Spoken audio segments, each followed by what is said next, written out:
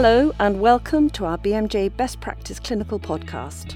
I'm Dr. Alison Walker, a clinical editor at BMJ Best Practice and BMJ Learning. This podcast is about hypertension. We'll briefly discuss the definition of hypertension and current guidelines on diagnosis and management, and in particular, the implications of the 2017 joint guideline from the American College of Cardiology and American Heart Association. To help us discuss this, I'd like to welcome Dr. Jeffrey Brettler, an internist affiliated with the Kaiser Permanente West Los Angeles Medical Center and author of the best practice topic on essential hypertension. So, Jeff, could you start by telling us how the American College of Cardiology and American Heart Association guideline defines high blood pressure? Sure. Thank you for having me. It's a delight to be participating in this podcast. So, the ACC-AHA guidelines, which came out mid-November of 2017, were quite a dramatic change for a number of issues in hypertension, starting with how we define hypertension. So previously, the existing definition was anyone over 140/90. The ACC-AHA has redefined hypertension to 130/80 as our threshold. They've created a new category of elevated blood pressure, which includes the systolic range 120 to 129 with a diastolic under 80. And normal is now defined strictly as under 120/80. Okay, and so what does this mean for clinicians and their patients? So this is a very significant change in definition. At least in America, our current incidence of hypertension is about 32%. So if we were to adopt the ACC-AHA guidelines, it's estimated that almost half, the precise number is about 46% of Americans would now be defined as having hypertension. So that adds over 30 million Americans, slightly over 100 million Americans would now carry a diagnosis of hypertension. Okay, and so will that lead necessarily to more people having to take blood pressure lowering drugs? Absolutely. So I think there's a couple of issues here. Number one is because we have a lower threshold for diagnosis, more people will, of course, be defined as having hypertension.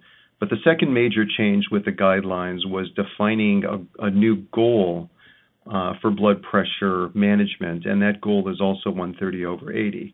So by virtue of both a more aggressive definition and a significantly more aggressive goal for treatment, very many more Americans would both have to initiate blood pressure treatment or those on existing treatment would have to increase their medication regimen. Okay, but then what about the lifestyle interventions for people at the lower end of the hypertension range?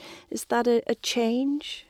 So there were really no significant changes in lifestyle recommendations. All of the interventions that we know work, lower salt intake, weight loss, moderate alcohol, daily exercise, all of those were continued and strongly reinforced and recommended. I think what's changed is, the threshold for diagnosis, but also the goal. So if you are not meeting goal after lifestyle measures, then medications are needed. And it gets a little bit more complicated than that because risk now comes into our stratification for who needs treatment and how quickly a patient needs treatment. So if you're at high risk above the threshold, you initiate treatment. If you're at lower risk, then lifestyle is certainly encouraged first. But after a 3-month trial of lifestyle, if you are not at goal, then medication is recommended. Okay. And there's another change, isn't there? As well as the patient having to initiate lifestyle interventions, there's something about self-monitoring, isn't there? Yeah, so this has been an emerging concept in the hypertension literature for a number of years. The USPSTF issued an important document in 2015 on how to make a diagnosis of hypertension. And it really comes from a large body of literature that suggests that out-of-office blood pressure readings are more predictive of long-term cardiovascular outcomes. the best information we have, the most accurate out of office, is with 24-hour ambulatory blood pressure monitoring. But there's also good data with home blood pressure monitoring as well. So the USPSTF strongly recommended that before we make a diagnosis of hypertension, we need to confirm with out-of-office blood pressure readings with, again, ABPM initially if possible, but if not, then home BP. The second point is, which is somewhat new and which was not necessarily stated explicitly in USPSTF, but ACCHA makes a strong statement for using out-of-office readings to help manage hypertension. So not only just to diagnose hypertension, but then the ongoing management of hypertension and medication titration should be adjusted based upon out-of-office readings. So that's a very significant change for us as well. It's something intuitively that we've known for a while, but the guidelines are very explicit in recommending that. Right, thank you. And so when it comes actually to the initiation of the medication, have there been any big changes or surprises in the drugs that they recommend?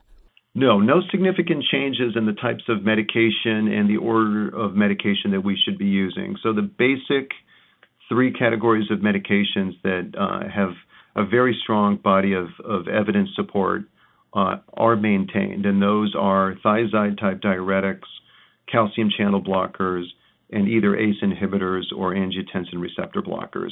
So the same three basic categories are reinforced, and as per the literature, the last several years at least, spironolactone is the fourth agent preferred for those patients who are resistant after the initiation of the prior three mentioned categories. Okay, so we're on solid ground there with the drugs. But I wonder if you could explain how the new guideline will fit with the JNC8 guideline on the management of high blood pressure. And so where are the areas of disagreement? Right, so lots of areas of disagreement. And I think the guidelines, which are very, very extensive, realize that there are 15 sections to the ACC-AHA guidelines and over 106 recommendations. The guidelines themselves cover several hundred pages. So there's a lot of work going on right now within organizations and societies digesting the full scope of these very extensive guidelines. So I think over the next couple of months, we'll see different organizations come out in varying degrees of support. As an example, the AAFP, the American Academy of Family Physicians, who themselves issued a guideline in conjunction with the American College of Physicians earlier this year, recently came out with a position statement fairly strongly against the ACC-AHA guidelines. So I think we'll be hearing more about this in the ensuing couple of months. But getting back to JNC8, this is a very major change. JNC8 used a general goal of 140/90 for most hypertensives, but allowed a goal of under 150/90 for patients older than 60 who didn't have diabetes or chronic kidney disease. So essentially, it's a complete sea change from that set of guidelines. Okay. And I understand that one of the reasons the new guideline has changed is because of the SPRINT trial. Do you want to say any more about that? Absolutely. SPRINT really is the biggest and most significant hypertension trial, at least in the last 10 or 15 years. A very, very well done multi-center trial involving over 9,000 patients and very highly regarded. The trial looked at a conservative goal of 140 systolic versus a more intensive goal of 120 in appropriately selected high-risk patients. The trial was terminated after a little over 3 years because of cardiovascular benefit reduction in heart outcomes and mortality. And this is a very, very important trial that I think adds to a growing body of evidence that in the appropriately selected patients, lower targets may be better. Now, it's very important to note which populations were covered in SPRINT. So this was a high-risk population. And so it included basically patients had to be over 50 with some additional risk factors. And those additional risk factors were evidence of cardiovascular disease, Framingham risk score of over 15%, 75 plus was an indication as well. And what we saw in those high-risk sprint populations was a significant reduction in cardiovascular outcomes and mortality. The other major issue with sprint was that the methodology of blood pressure measurement was quite a bit different from what many practitioners use in routine practice, and it was essentially done by AOBP, Automated Office Blood Pressure. This is a methodology where the blood pressure machine is pre-programmed to mandate a 5-minute waiting time, and then takes a series of 3 readings, each separated by 1 minute. The observer is not in the room, and what we find is that these readings tend to correlate well with a wake ambulatory blood pressure monitor. And depending upon the reference and the source, AOBP readings are thought to be between 5 and 15 points lower than traditional office readings. So yes, we have shown that in appropriately selected patients, 120 systolic is a better goal than 140, but the way we measure blood pressure is very critical. Right. Hence, I guess the change to the monitoring of blood pressure and the ongoing management in the new guideline. Are there any other controversies that clinicians should be aware of? So one other important point that ACC is stressing is the concept of masked hypertension. So this is where your blood pressure is higher out of office than it is in the office setting. And the ACC/AHA guidelines encourage us to look for this, to screen for it in appropriately selected patients. And then similarly to our discussion earlier, where we use out-of-office readings to help us both diagnose hypertension, but to manage hypertension as well, if we do discover masked hypertension, we would use those out-of-office readings as well for management. So masked hypertension, we know, has adverse cardiovascular outcomes. We don't have any definitive randomized clinical trials which show that targeting of masked hypertension improves outcomes, but intuitively it makes sense. If we know that the out-of-office readings correlate better with adverse cardiovascular outcomes, then treating those out-of-office readings makes good clinical sense. So what are the main objections? SPRINT was a very important trial, but it was a systolic trial. So we don't really have a very strong evidence base for pushing that diastolic goal under 90, at least from RCTs. Mm-hmm. And the ACC/AHA guideline even acknowledges this. And I think this is one of the major points of contention with some of the other guideline organizations, at least within the United States. So using a goal of 80 diastolic is really primarily based on expert opinion. The ACC/AHA does a nice job in grading all of their recommendations, and all of the diastolic goals are expert opinion. So I think that's one area of very significant contention is, do we use a diastolic goal of 90 or 80? And the purists, the JNC8 folks, who really base their recommendations solely on RCTs, would say that there really is only good RCT evidence for a goal of 90. Now, why ACC/AHA chose 80 is obviously there's very good epidemiologic observational data which shows that the lower numbers are better. And then 2 other areas just to note. Number one, diabetes. A CORD trial very clearly showed that there was not a benefit in aggressive goal of 120 in diabetic patients. And so that is another area of controversy.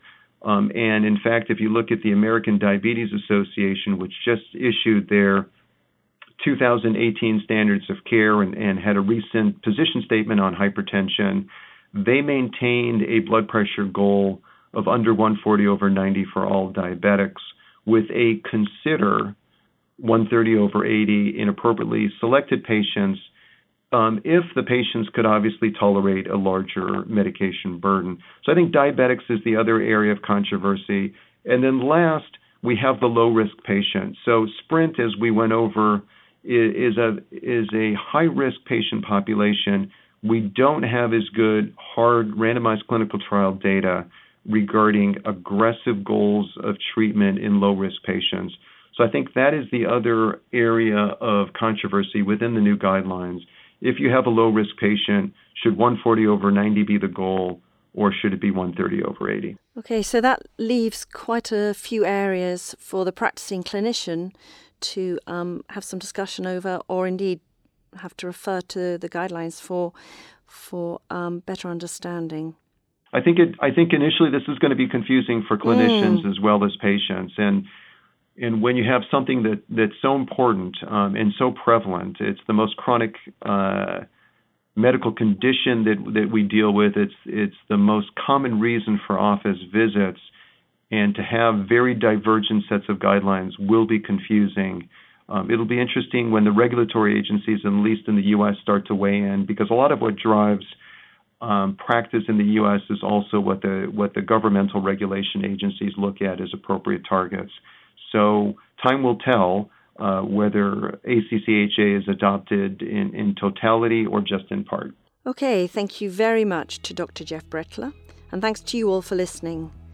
We hope this podcast has been helpful, and if you do want to find out more, then please click on the link to sign in to BMJ Best Practice and look at our topic on essential hypertension.